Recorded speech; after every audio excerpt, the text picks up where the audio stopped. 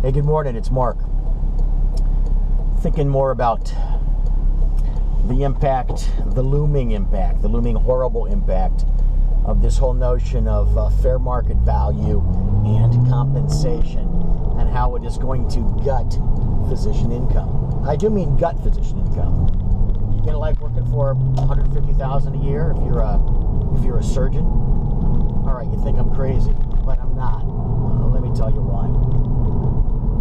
As more and more physicians become employed by hospitals and become employed by large groups that use industry-wide surveys to set compensation, whether or not this has anything at all to do with compliance purposes, you're going to see more and more references to things like the 50th percentile of, ENT compensation in the central region of the United States.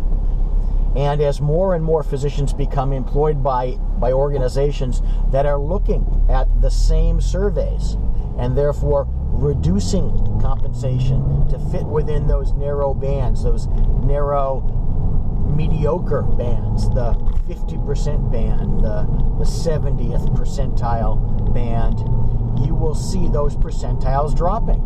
I mean, right now, you have some outliers. You have some high outliers. Sure, you have some low ones, but you've got a lot more high ones. And what happens is those high ones will be brought down to the median as the median goes lower and lower and lower. Well, if you don't like that future, you have to do several things. Number one, you have to push back against the way compensation is applied to you.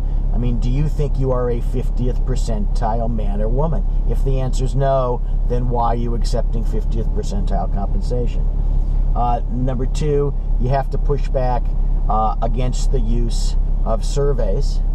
Number three, you have to think that the future perhaps isn't for you within a large organization that is going to put a cap on your earning ability. It's got to be outside of that. Now, fortunately, that ties in with the fact that as I view the world of healthcare, the future of the world of healthcare, hospitals and many large physician employers, although chiefly the hospital employers, don't have a very bright future.